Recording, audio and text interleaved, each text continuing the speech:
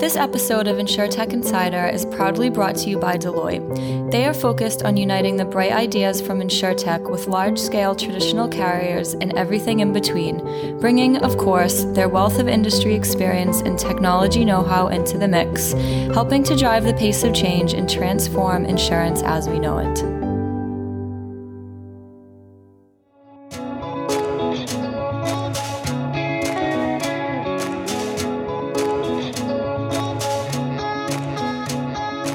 Welcome to Insurtech Insider for a very special instalment of our very first Insurtech Insider Takeover. It's an Aviva Takeover this week, coming to you live from the Aviva garage in Hoxton Square. My name is David Breer, and today we're joined by my wonderful, wonderful co-hosts. Nigel, say hey. Hey. And Sarah, how's it going? Good, thank you. Good. And with us today, we are lucky enough to have 4 members from the Aviva gang. Say hey, guys, how are you doing? Hello. Hey. We're doing very well. So let's go round and say who is you and what you do. So Claire, say hey. Hi, my name is Claire Woodcock and I am in the strategy team here in the product and design department. Awesome. Anna. Hi, my name is Anna Stables. I work in the digital innovation team. Very good. Alex. Oh, hello. I'm Alex Allen, and I also work in the digital innovation team here at Aviva. Very cool. And Colin. So I'm not technically Aviva, but I'm Colin Richardson, and I'm co-founder and head of marketing at Cocoon. That was lucky. I was going to be like, "What are you doing here then?" Just some random guy walked in. It's Wouldn't really... be the first time. Well, thanks for coming anyway. You guys are really good at following instructions. You sat in order as well. That's amazing. So well done for that one. Yeah. Anyway, thanks for having us here, guys. It's a pretty awesome location. Yeah, it's strange because we've been here such a long time now. It doesn't actually feel as awesome as it does to other people coming for the first time because it's such a sort of a usual thing for us now. But it's a great space. How long have you guys been here now? Officially since 2015, the middle of 2015. Although Anna and I have actually been here a little bit longer before I had the nice refurb. It was a lot less nice before that. We should point out that we're looking at exposed brickwork. There's whiteboards on the walls. There's definitely Post-its, I'm sure, if I look hard enough. Yeah, Somewhere. Yeah, we were one of the first groups that was actually in here, and there were rats, it was cold. Asbestos. It was disgusting, yeah. It's much better than that now. Yeah, much nicer. So, yeah, the innovation can thrive with working radiators. Yeah. And on that note, let's get on with the show. So I sort of know you guys pretty well. I used to work for Aviva back in 2007. So for me, this is sort of not quite a return to home, I'll be honest with you, because this office is a lot nicer than where I was, I'll be honest. But tell us a little bit about Aviva for those guys who don't know, and what is it? Okay, so Aviva is a large financial service firm. We offer B2B and B2C products for customers. We do things from pensions to insurance to large-scale investments. And then here in the digital garage, we focus on digital product development for mainly B2C customers. And we develop for customers of all types. Whereas I think that often smaller firms are just looking at one particular type of customer. We're serving people all across the country, all different demographics. Very cool. And you guys have got a pretty big footprint as well, right? In terms of both the UK market and abroad? Yeah, we global do. footprint. I think it's 18 markets, isn't it, that we're in? Something like that. Mm-hmm. Yeah, so we're pretty well spread. Although a lot smaller than we used to be. Our strategy over the past kind of few years was to kind of concentrate in the markets that we were going to do really well in, and we could innovate and scale our businesses. So do you guys have innovation hubs like this across your markets, or is this the headquarters, as it were, of innovation? We do. We have garages elsewhere.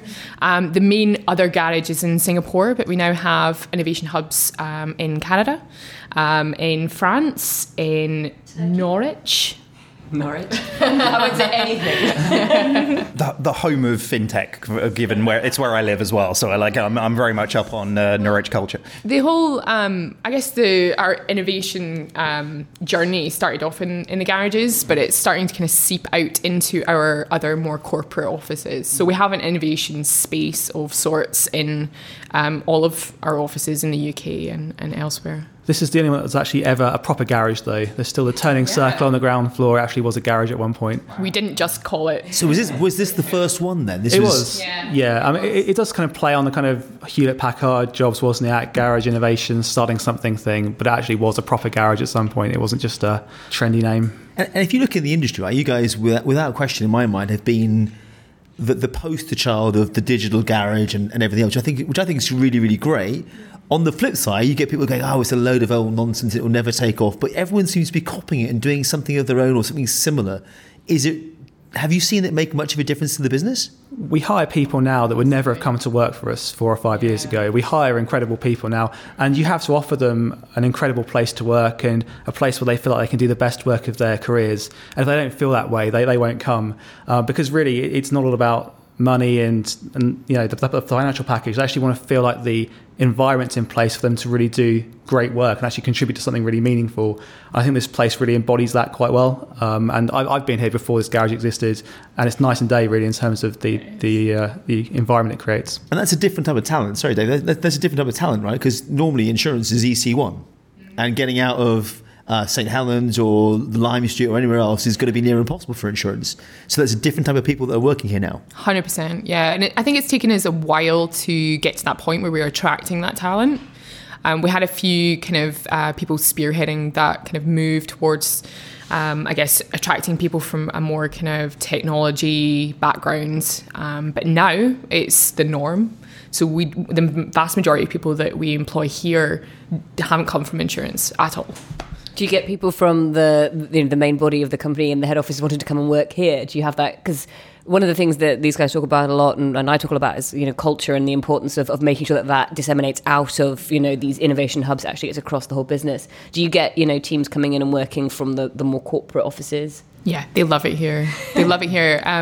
I'm not surprised. Yeah, and you're right. It is very different to the city, and we see a lot of people coming using this space, whether it's just for an away day or whether it's just that they want to come and sit here for a couple of days a week, and that it adds to the atmosphere here. For sure.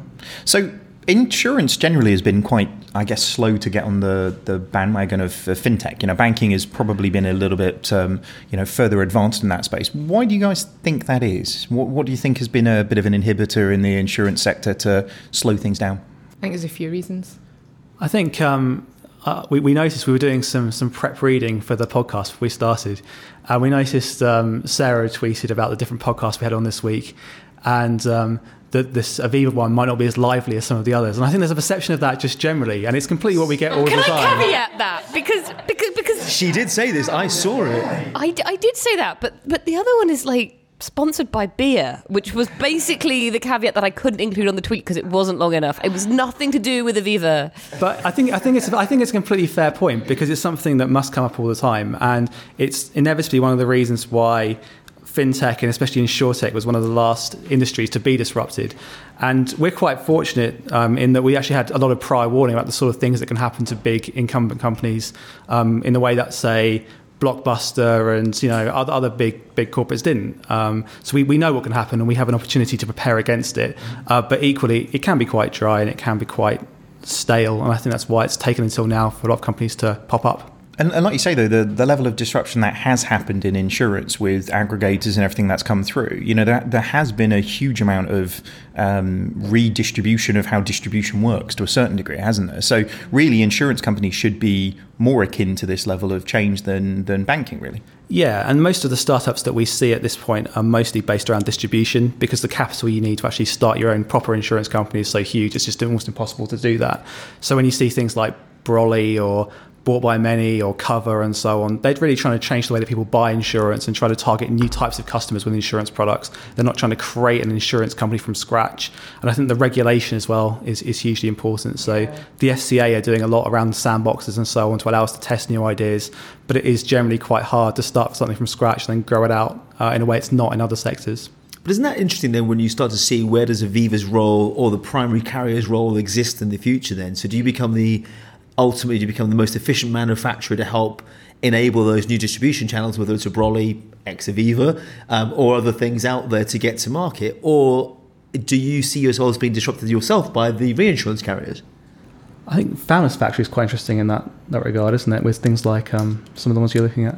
Yeah, I think it's funny, you talk about the distribution. I think the real disruption is going to be in the way that we actually fundamentally price insurance, the actual products themselves. So I think the kind of the wave of innovation is actually still to come, and it's something that we are working very heavily on internally.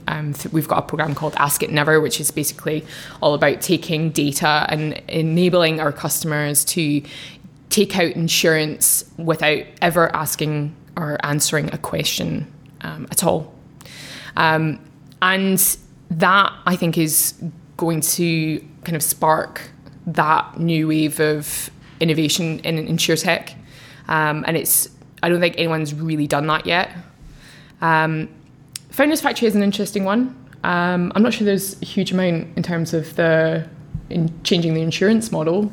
Can you just give us a quick overview of what Founders Factory is? Because it's one of those names that you hear quite a lot, but it's not something I know about in any great detail. So so founded by Brent Hoberman and Henry Lane Fox, serial entrepreneurs, lastminute.com, May.com, etc. It is a corporate accelerator and incubator. We run both programs with them, and we're one of their corporate partners, the only financial services partner.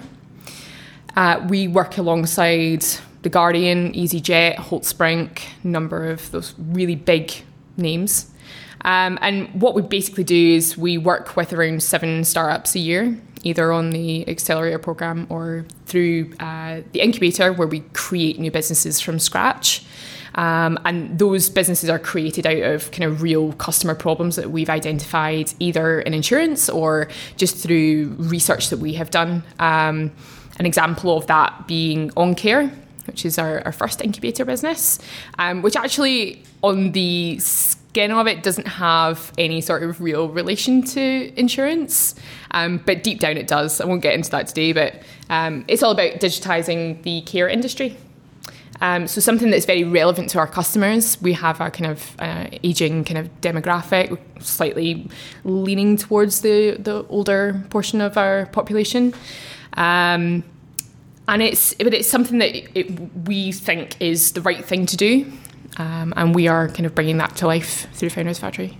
Exciting. So it's bringing in learnings from other businesses and other arms of the business and seeing what you can do with it. Then exactly. There will be a connection to insurance in there somewhere because it's data. So the minute you've got anything to do with data, it will be useful for you in some way, even if it's how you manage it or collate it or distribute it. Exactly. Yeah. I think technology is really making us rethink as a business what it is that we do, what we provide for customers. So in the past, it was very reactive. Someone has an accident or some kind of incident and we try to put it right. And now there's a huge focus on things like prevention, which is really interesting. So Colin could talk a lot about Cocoon, but the idea that, if we know a pipe's going to burst in advance, we would just fix the pipe and we wouldn't have to deal with the outcome from that. And it might change completely the kind of products that we make and offer. And maybe we don't make as many pure insurance products as we used to. Maybe we do different things. Maybe we're there to serve customers in different ways. But Cocoon's a really good example of that. Colin, I don't know if you want to talk a bit more about that. Yeah, sure. So it's with Cocoon, obviously, home security product. And what we're trying to do from the absolute outset is to make people safer at home. And that has a really good affinity with what insurers do. Because ultimately what we are trying to do is prevent the bad things from happening by either slightly nudging people's behaviour or by giving them things that will physically prevent these sort of intrusions from happening. And we're definitely seeing that. We're seeing that mirroring of your strategy and our strategy and that coming together. Certainly in the customers that we're helping, we are finding that our devices are protecting customers. They are preventing intrusions from happening. And also, and when they do happen, they're also being used as evidence in court cases to lead to the convictions. So what are the devices? So just sort of talk us through that a little bit more. Yeah, so we create a home security device that's everything you need in a single unit. So we try and make it as easy as possible to protect the home, because one of the biggest problems has been that it's so difficult to get home security into your house, and that's why most people don't have it. It's like 70% of homes don't have home security. So by doing that, we're able to then monitor the home, and we use a combination of sound detection and AI to do all the hard work for you. So it's like having a security guard at your home looking after it for you. A much more modern, up-to-date version of a burglar alarm, basically. Definitely, absolutely, yeah. But it's like having a person there thinking about what's happening in your home and making a judgment call on whether you should be alerted or not. And is it so? I'm a massive, sadly, connected home type character. I love what the Neos guys are doing. It's unsurprising if you look at in the right room. You're Nigel, in the right room. You know? But But the anxiety that goes. So I've seen the positive sides of this and the negative sides of this. And for example, between my wife and David's mum, we always end up in the show somehow. But my wife had one of the internal cameras just being tested out on a trial earlier in the year in the hallway, and it gave her such a level of anxiety that she felt there was something. Whilst it's great to have a security guard in the house, it felt like that she was being watched all the time, and she didn't like that level of intrusion with things. Whereas things outside, like a traditional security alarm with a traditional wired bell and whatever else. How soon do we think customers are going to be ready for this? Is this a small part of the population today, and it's going to grow over time? Or I mean, it's growing now, and we're not even at that sort of apex point. It's on a trajectory upwards. So it's going to continually grow throughout the next decade. This is just going to be a normal part of our lives. If you were to look 2 or 3 years ago, it was drop cam, and then that was it, right? And now there's a whole multitude of different products solving different problems in different ways. And the adoption is, as we're seeing in our sales, is fast. So we're pretty happy there. But to your second point around, also your first point about people feeling comfortable with it, yeah, it can be unnerving if you've got this little light, this little camera staring at you.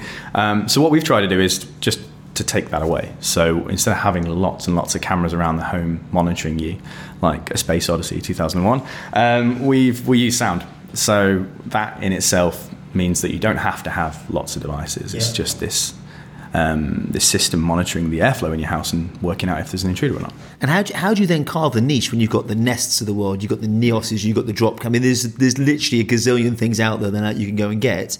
How do you carve the niche out, and what makes it different when you tie it together with insurance, which I think is where it starts to get quite exciting, right? Yeah. So first thing is I don't think there's any one particular player out there that's won. So it's still quite an open market.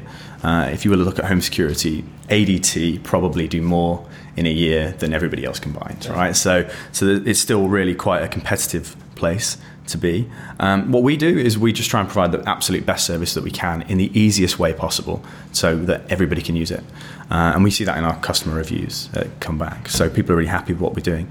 Everything that we do is geared around the customer, like absolutely everything. So if we can provide a new feature, we will do, if that's adding new users. But we'll try and do it in the simplest way possible so that it's so intuitive that nobody has to worry or think about it. So if we go back to the insurance angle then, what's the link between Aviva and Cocoon then? So if I buy a Cocoon on its own versus Aviva on its own, what's the difference when I buy the two things together? Do I get a better outcome for me, a lower price in my policy? Back to how you talked about how we change our pricing, for example, what's changed? So right now, nothing. Like we're an investment as part of Aviva Ventures, but hopefully in the future there will be something that we can work together with.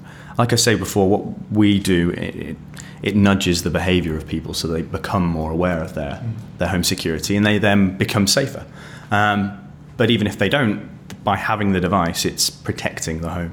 And so we would hope that would change that relationship from being cleaning up the mess after it's happened to actually preventing it happening in the first place. I think that's the thing, isn't it? The more data you can have, the more preventative measures you can put in place, usually the less problems are actually there. You know, that seems to be the sort of trend with all of these things. And I think that's, definitely Nigel and the stories we've talked about over the last couple of maybe 3-4 months now. That seems to be the reoccurring thing, really, is more data, more protection, really. Definitely. I think the fact that you have a device in your home or your workplace, wherever you choose to get to, actually indicates the intent to the insurance organisation that you're prepared to share that data and then ultimately price that risk slightly differently going forward.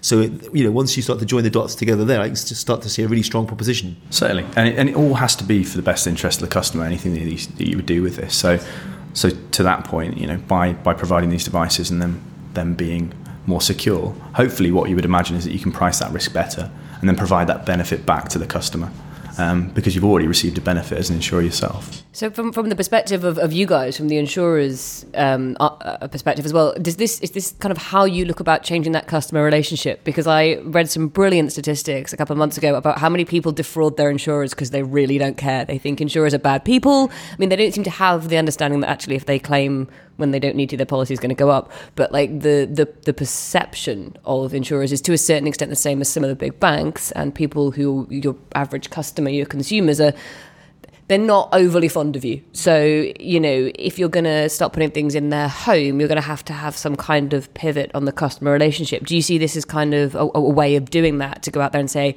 okay, we're going to help you. We're actually going to not take your money. We actually want to save you money. Is that kind of how you start driving that change?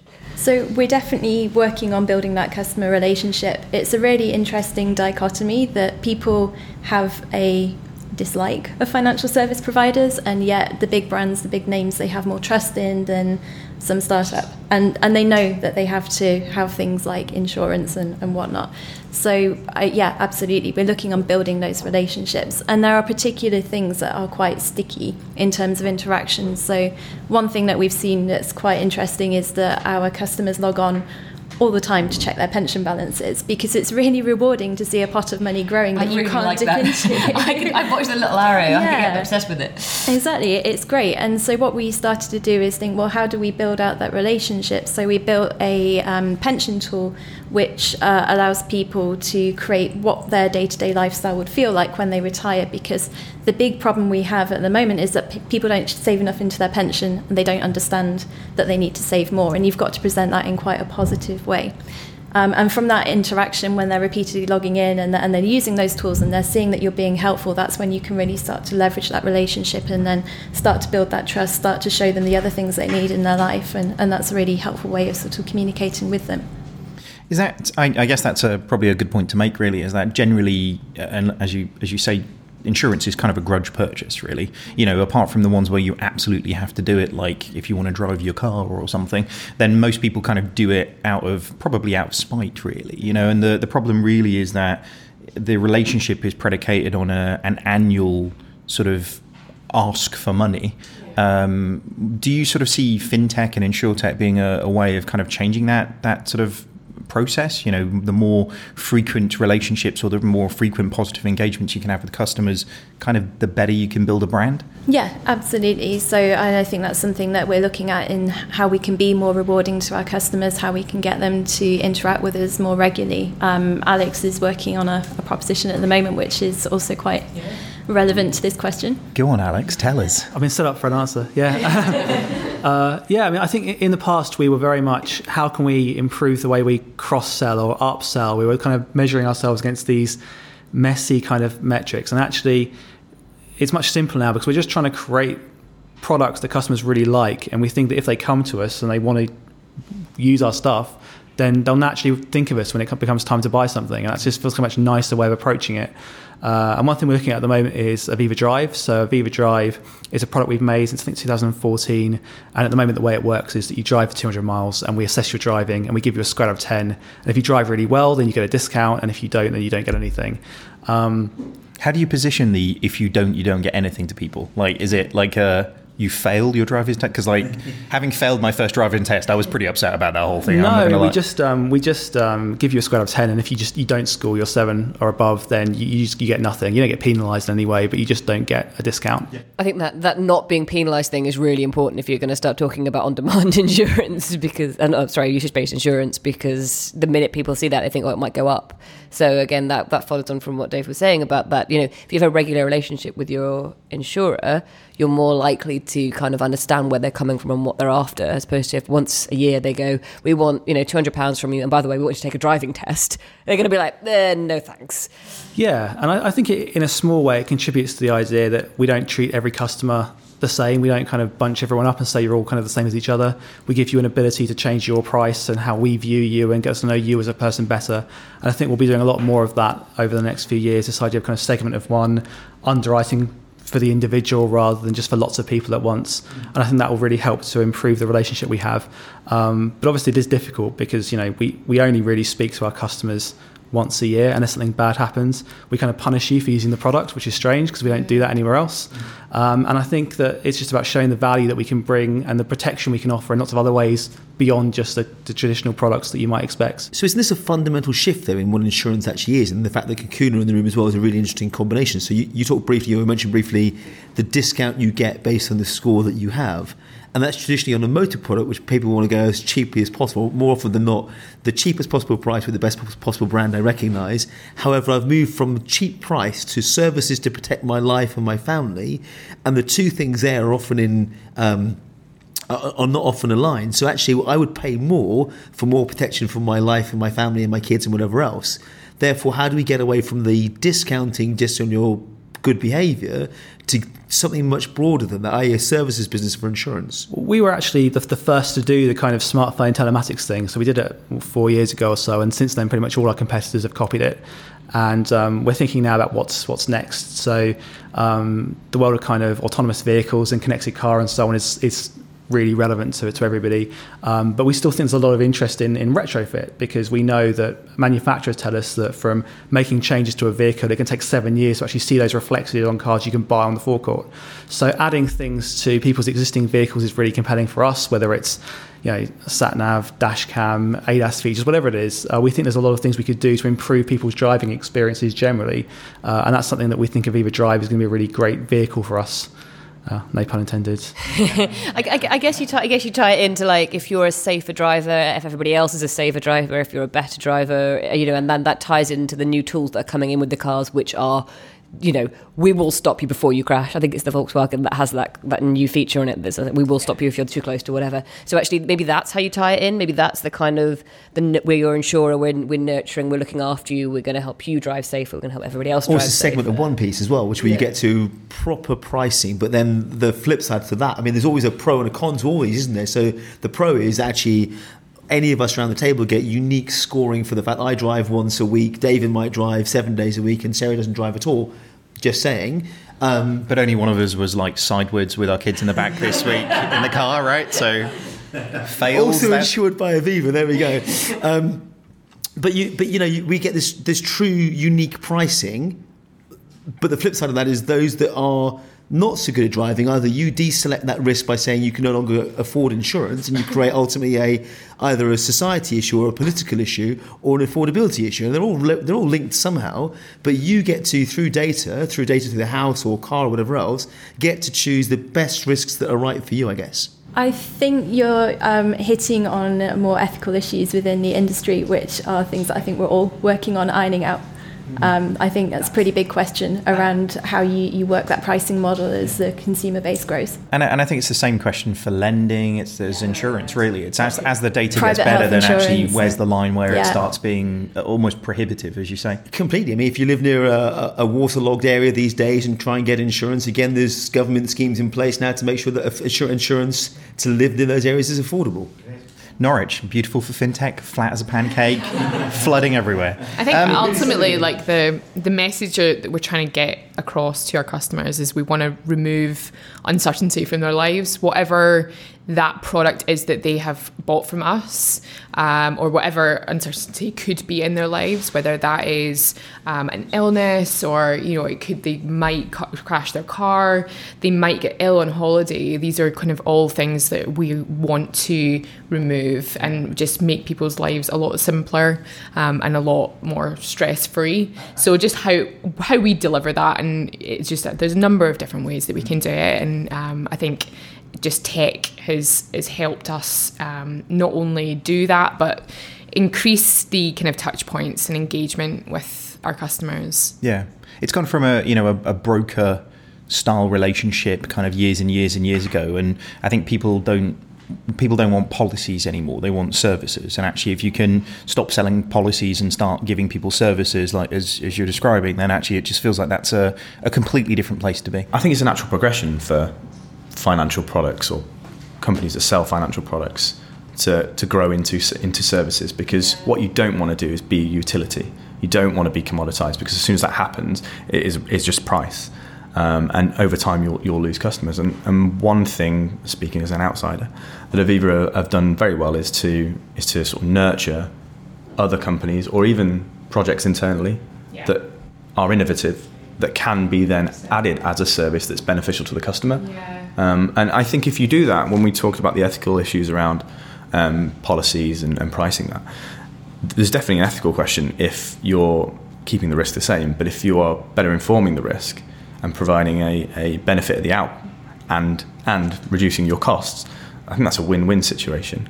But there's always a moral question. It's one of the good things about us not being controlled by AI. We are people, and we'll make those decisions as they come. Yeah, and I think, I hate to be cheesy about it, but I mean, there's services, but I think more than that, we want to offer kind of relationships, because, you know, we touch our kind of customers at times in their lives when they're going through really, really crap experiences.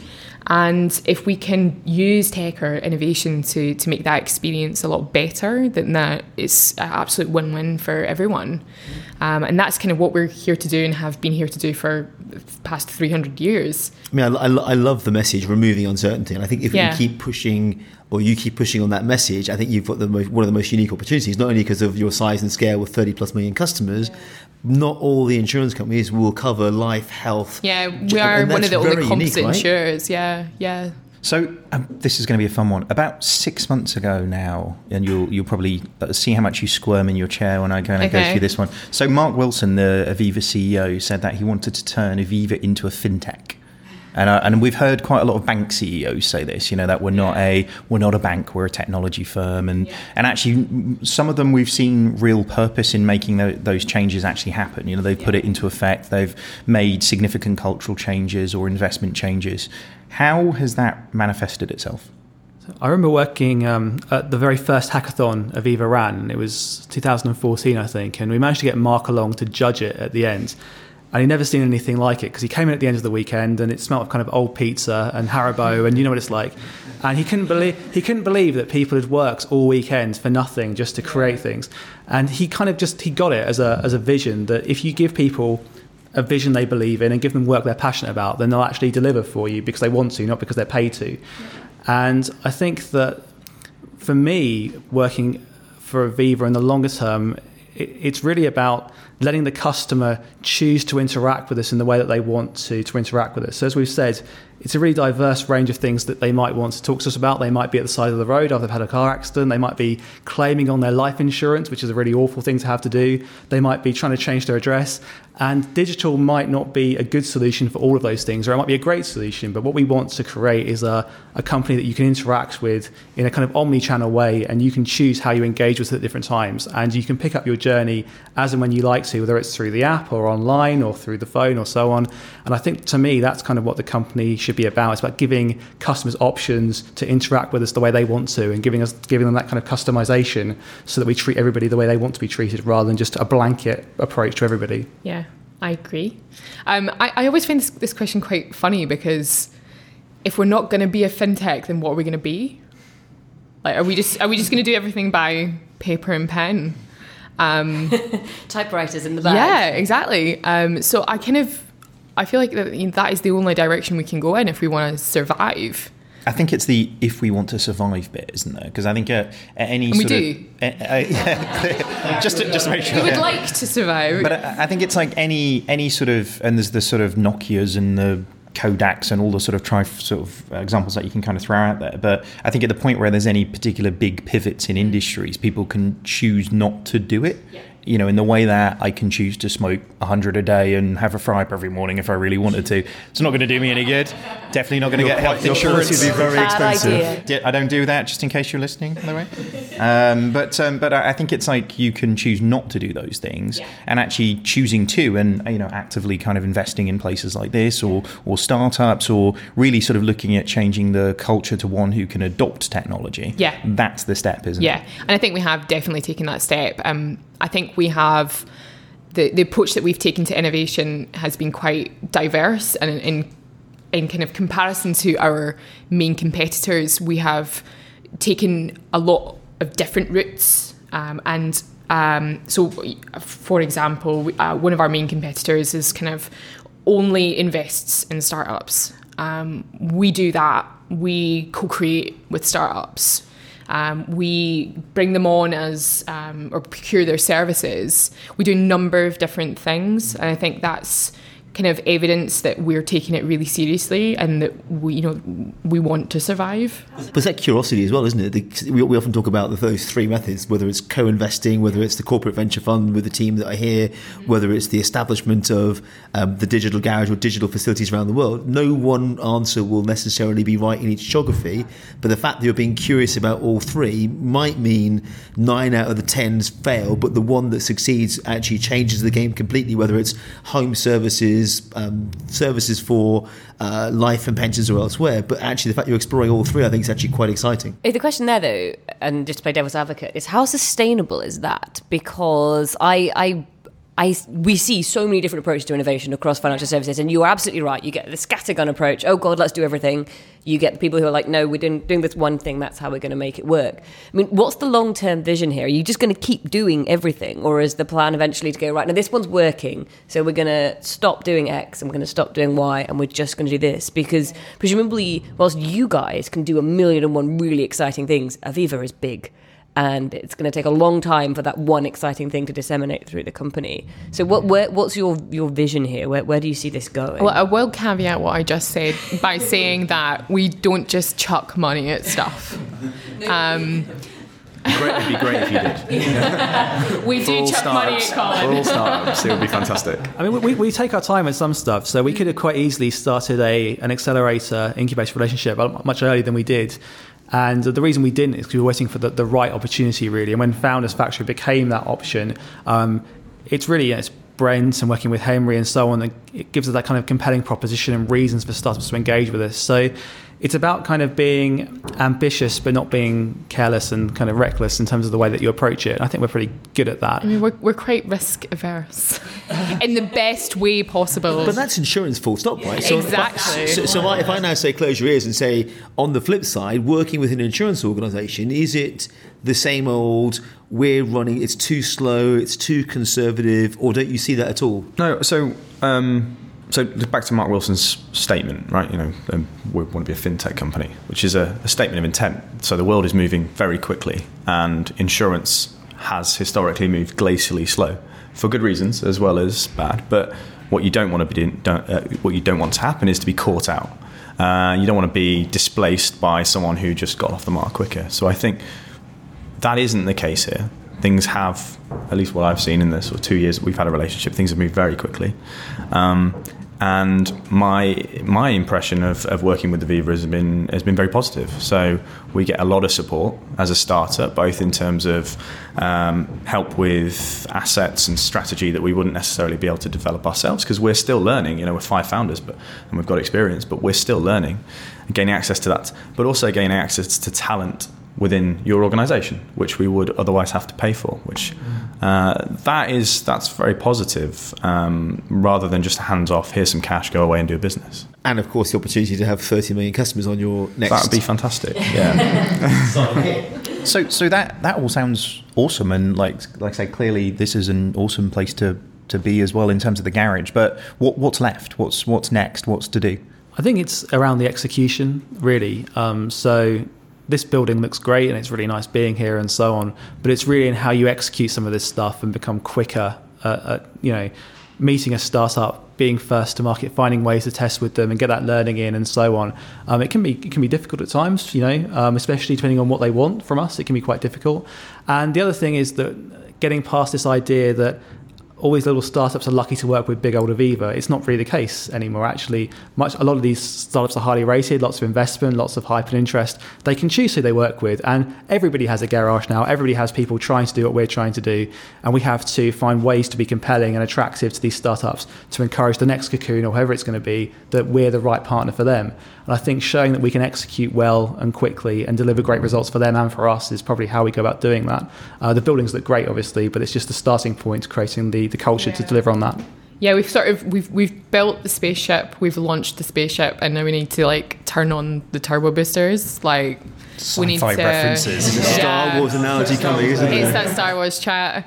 But yeah, we need to now we've got the foundations, we've got an amazing network, we've got all the relationships, but now we need to do it faster, we need to do it better. And hopefully all of the successes are continue to roll in. And you wouldn't believe how much boring stuff we've done in the last couple of years that no customer will ever see, but will massively improve their experience. Yeah. Things like aggregating databases and all sorts of boring back-end stuff like that. Give us your best boring bit, come on. I don't think any listener would possibly want to hear about it. They are so important. Like, we have this back end, front end conversation all the time, and like, you can't deliver anything shiny on the front end if the back end won't talk to the other systems, right? I mean, to put it in its most simple terms. So that's really interesting to hear as well, is that you're not just focused on, oh, look, a shiny new tool for our consumers. It's been pretty much our focus for the past kind of 2 years has been fixing the stuff in the back end that needed to be fixed before we could then go and build the shiny stuff. And that enables you to go faster, presumably, now. Yeah, now you've 100%. done that groundwork, which is fascinating, because we see so many large FIs that try and do it the other way around. They try and build a shiny new toy and then go, but it doesn't talk to anything. So we're coming to the end of the year, and actually probably the end of the podcast pretty soon as well. So what does 2018 sort of look like from your guys' perspective? What are you expecting to happen in Insurtech? What are you happening in Aviva generally? In Aviva generally? Well, I would like to be building some great businesses with Founders Factory. As the person that kind of liaises with Founders Factory, that's my main role. I'm excited to see what comes out of that. I don't know about you guys. So internally, we are, as you say, focusing on better, faster, more efficient. So looking very deeply at our ways of working. Yeah, we have some really interesting stuff going on with Connected Car that we can't talk about yet. Yeah, there's lots of stuff we can't talk about, unfortunately. There's lots of great stuff. Those are the two buzzwords of the moment, the Connected Car. But I think that with reason, I think there's a lot of stuff coming there. Well, you'll have to come back soon and tell us all about it. Oh, I'd love to. 100%. And if you had to choose a part of the business that's going to change the most then over the next 12 or 24 months, is it life and pensions? Are we health? Is it general insurance? Is it something else? I think probably health. There's a lot of ethical debates in health. I think are going to make a real... Genetics, how we can use genetics and the data that goes with it. Over the next few years. It's still banned in the UK from my understanding, right? Till 2019, therefore we can't do anything with it. But when that changes... It's going to take a long time, I think, to debate all of the elements of that. So I think that's going to... And if we thought we had moral and ethical challenges in the previous conversation, exactly. This is just going to get a whole load more complex, right? Yeah. Yeah, it goes back to the point around trying to be fast versus being reckless. And obviously being reckless with people's data, being reckless with people's information and their trust and so on, it can have a really negative impact as well. So it's about trying to move quickly, but also being responsible at the same time. What about you, Colin? What's going on in 2018 for Cocoon? Yeah, lots of exciting stuff. So we're really focusing on the sort of AI component of our products and making that smarter and learning quicker and adapting to your home faster as well. So that's one of the big things that we'll be doing. There's so much on the roadmap for such a small team to get out, but the team are great and we're really excited about that. And then we're already in, by proxy of selling through Indiegogo and a few others, we're in about 65 countries around the world now. Wow. So there's definite expansion into other territories, and we're now growing in retail. So apart from the exciting tech stuff, there's the business end, which is really important. So yeah, hopefully we're maturing into a fully grown business now. Very, very cool. Well, that's all of our time, unfortunately. It went by really quickly. Got very dark outside very quickly. Christmas lights looking nice outside, but unfortunately that is all of our time to go. So thank you very much for joining us. So would be good to get a bit of a view of where everybody can find you guys. So Claire, where can people find out more about you? Yeah, so I'm on LinkedIn. I'm on Twitter at Sinclair ZX. Sinclair ZX? Yes, it's in the computer, yeah. Somebody must be trying to pay you a lot of money for that one. I know where to find you. Anna?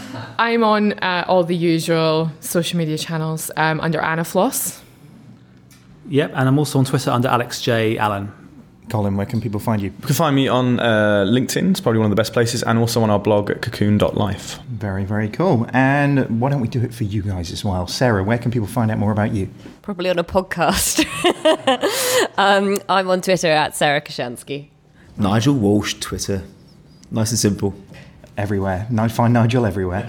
And that's it. Remember, if you like what you've heard, please leave us a review on iTunes. We love listening to those reviews. And if you like the chat, come and talk to us. You can find us on hello@11fs.co.uk. Until next time, thanks. Bye.